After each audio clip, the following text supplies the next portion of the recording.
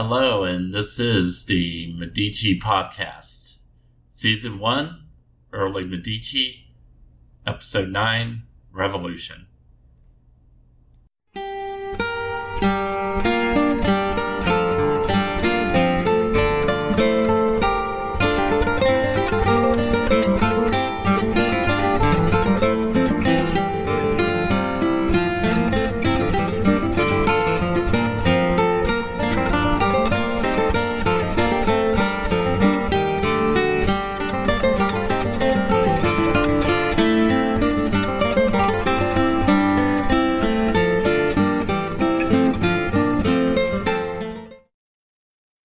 Let's start this episode with an exercise of imagination.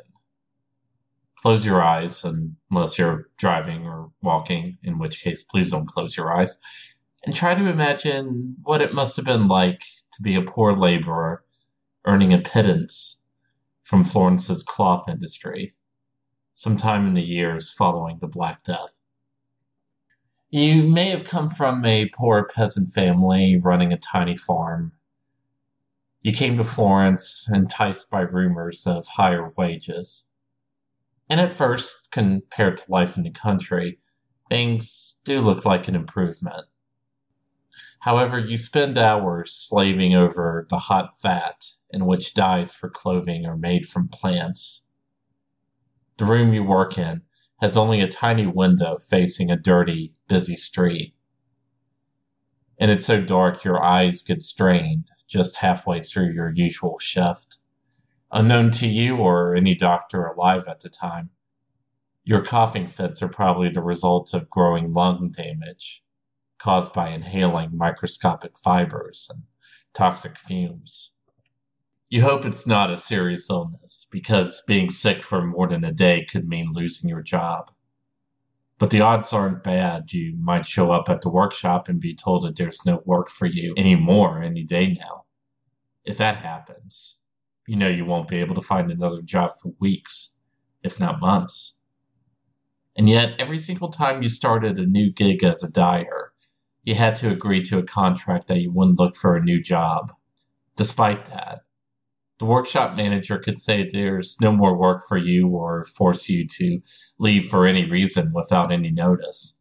Worse, while the wages looked nice the first couple of months you lived in Florence, you eventually discovered the money barely covered the expense of life in the big city. Just renting out the small apartment that you have to share with a family of 5 takes up much of your pay. It really doesn't help that your landlord is the same person who has offered you more than half of your jobs. So he knows exactly how much he can squeeze your paycheck. You found out that much when you had to take a loan from him the last time you were unemployed. And it wasn't long before he threatened to use the power of the law to take your bed and your few meager possessions when you were late with just one payment. You were so angry you almost cried when you learned from a friend who grew up in the city that your wages were kept low by law, especially because you knew there was nothing you or anyone else could do to change that. As just a menial worker who helps prepare to die, you don't qualify to join even the minor guilds. So you'll never be chosen for a political office or have any say at all in the laws that shape your life or the taxes you still have to pay. Your only real support is the informal fund kept up by some of the other unskilled workers in the dye manufactories. But the most that will do is maybe get you some medicine if you get sick or pay for your funeral if you die. Forming your own guild or any kind of real workers' association is not just out of the question, but illegal. Meanwhile, your landlord and employers and the cloth merchants and manufacturers are all getting richer, while you're one illness or a few months of unemployment away from having to go back on your knees to your family in the country or becoming a beggar on the streets. How angry would you be? Last time I talked about how the politics of the War of Eight Saints exposed the gulf between the conservatives, who clung to the Guelph tradition of supporting the papacy's territorial power, and the populace who wanted to break with Florence's military support of the Papal States. But the real split in Florentine politics was caused by the desire of the major guilds to maintain their power, the exclusion of menial workers from political representation, and the government's efforts to roll back the economic benefits to workers caused by the Black Death. This was why the appointment of the conservative-turned-populist firebrand Salvestro de Medici as Gonfaloniere worried conservatives and empowered the populace. As part of his program of reform, Salvestro de Medici proposed a measure that would have overturned the very same law he helped pass in his conservative days, which eased the ordinances of justice and allowed nobles into various political offices. During a heated session, the conservatives among the priors and the advisory councils managed to defeat Salvestro's measure. According to one chronicler, Salvestro stood before the representatives and announced, "Wise people of the council, I wanted to cleanse the city of the wicked tyranny of powerful men, but I am not allowed to do so because my companions and the colleges will not consent to it. And as I am not obeyed in my desire to do good, I consider myself no longer a prior or gonfaloniere. I therefore intend to go home, choose another gonfaloniere in my place, and do it with God's grace." Chaos immediately erupted. One official tried to strangle one of the leading conservatives, Carlo Strozzi, and had to be pulled off Carlo by his colleagues. A supporter of Salvestro, Benedetto degli Alberti, ran to the window and shouted down the passerby, "Viva il popolo! Viva la liberté!" Between this and probably accurate rumors that conservatives had mulled over launching a violent coup, a mob of largely working-class people gathered outside the Palazzo della Signora, shouting, "Viva il popolo!" The government reacted by arming guild members and shutting down all the shops. But this only stoked the flames, rather literally. Within days, a mob marched to the houses of leading conservatives, looting them and then burning them down, and breaking into prisons and releasing political prisoners. Salvestro and the populist priors seized the opportunity to exile most of the conservative leaders, fully restore the old ordinances of justice, and overturn the law barring anyone labeled a Ghibelline from political office.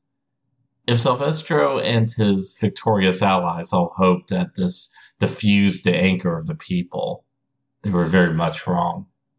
By July, Salvestro's term was over and he was replaced as Gonfaloniere by Luigi Guicciardini. The new government tried to promote an atmosphere of compromise and reconciliation. However, even after the fall of the conservatives that June, very little had been done to address the real problem, that the wool and dye workers were the largest group of laborers in Florence, working for Florence's most prosperous industry, but they had no guild to represent them in government. They thought of themselves as a group, and called themselves the Ciompi, an Italianization of the French word compère, which meant buddy or pal. Significantly, it was the word that, during the reign of the Duke of Athens, Walter of Brienne, his French soldiers used while chatting with the lower classes of Florence, bringing us back to how the regime of the Duke of Athens was at least in part a populist reaction that at least some of the working classes looked back to fondly. Anyway, the June revolts had taught the Ciompi that they were a group with a powerful voice, even if the government denied them any peaceful and official means of exercising that voice. Also, stories were circulating that the new government's attitude was just a ruse, and in reality they were planning to hire a mercenary force to help arrest or even massacre the participants in the revolt. At night, members of the Popolo Minuto were holding secret meetings, discussing plans to force the government to give them a guild of their own. Members of the upper classes were helping with the conspiracy, including Salvestro de' Medici himself. All these details were exposed to the Signora when one of the conspirators was arrested and tortured. Salvestro was brought in, but he smoothly told them that they had been lied to, and all the conspirators were just lowly laborers and artisans, turning his interrogator's class biases back against him, and possibly saving himself from exile or worse. Forewarned, the Signora stationed a small military force in the Palazzo Vecchio to quell any uprising, but it was insufficient, and at any rate it is more than possible that many soldiers sympathized with the Ciompi. Huge organized crowds of Ciompi appeared unopposed before the Palazzo della Signora, demanding the right to form a guild and thus be eligible for selection to political offices. They trapped the priors in their own government building, burned down the Palazzo dell'Haute della Lana, where the Wool Merchants Guild had their offices, and hanged the same police officer who previously had one of their own interrogated and tortured. The Signora were forced to flee. Taking over the Palazzo della Signora, the Ciompi acclaimed a woolcomber by the name of Michele di Lando as Gonfaloniere. The new Gonfaloniere stood in the hall of the palace in a torn shirt, bare legs, and sandals, clutching the flag of the Republic. He chose 4 priors from the Minuto Popolo, 2 from the major guilds, and 2 from the minor guilds, and also chose new men to fill the legislatures. On the spot, the revolutionary new Signora voted to create 3 new guilds, 1 for dye workers, 1 for tailors, and a guild that would represent all the Popolo Minuto. However, there was already discontent among the ranks. Some wanted further reforms or actual reprisals against their employers, or were angered that Michele di Lando was acting without consulting the wider mob that brought him to power in the first place. An echo, maybe, of the old idea of a general assembly. One group of Ciompi even set up a rival revolutionary government in the Piazza Santa Maria Novella and sent messages back demanding a power-sharing arrangement between the 2 new governments. These 2 factions were at a stalemate until the leader of the rival Ciompi government, Luca de Toto di Panzano, whipped up the crowd into looting and burning the homes of his political enemies. His own supporters turned against him, driving him out of Florence. However, there was a growing sense among the Ciompi that Di Lando was betraying them, especially once Di Lando brandished the sword and, leaping on a horse, began to lead a force to clear any rival Ciompi out of the streets. Many Ciompi who resisted Di Lando's accession to power were killed in the spree of violence, and Di Lando either did nothing to stop it or even consented to using violence to end the unrest. Yet Machiavelli, in his own History of Florence, hailed Di Lando as one of the greatest Florentines to ever live, and argued bitterly that in the end he was betrayed by both his Ciompi comrades and the elites of Florence, much to the cost of the Florentine people. Whatever the case may be, Di Lando actually held office for the customary 2 months. However, the minute he stepped down, the backlash was quick and thorough. The government that succeeded Di Lando was populist, but it also turned against what was left of the Ciompi influence in government. With the consent of Ciompi's old ally, Salvestro de Medici, the government dissolved the guild of the Popolo Minuto, while allowing the 2 more moderate guilds of the tailors and the cloth dyers to remain. Michele di Lando was banished, disappearing from Florence in the pages of history. So, what was arguably the first industrial, proletarian revolution in history ended with hardly even a whimper.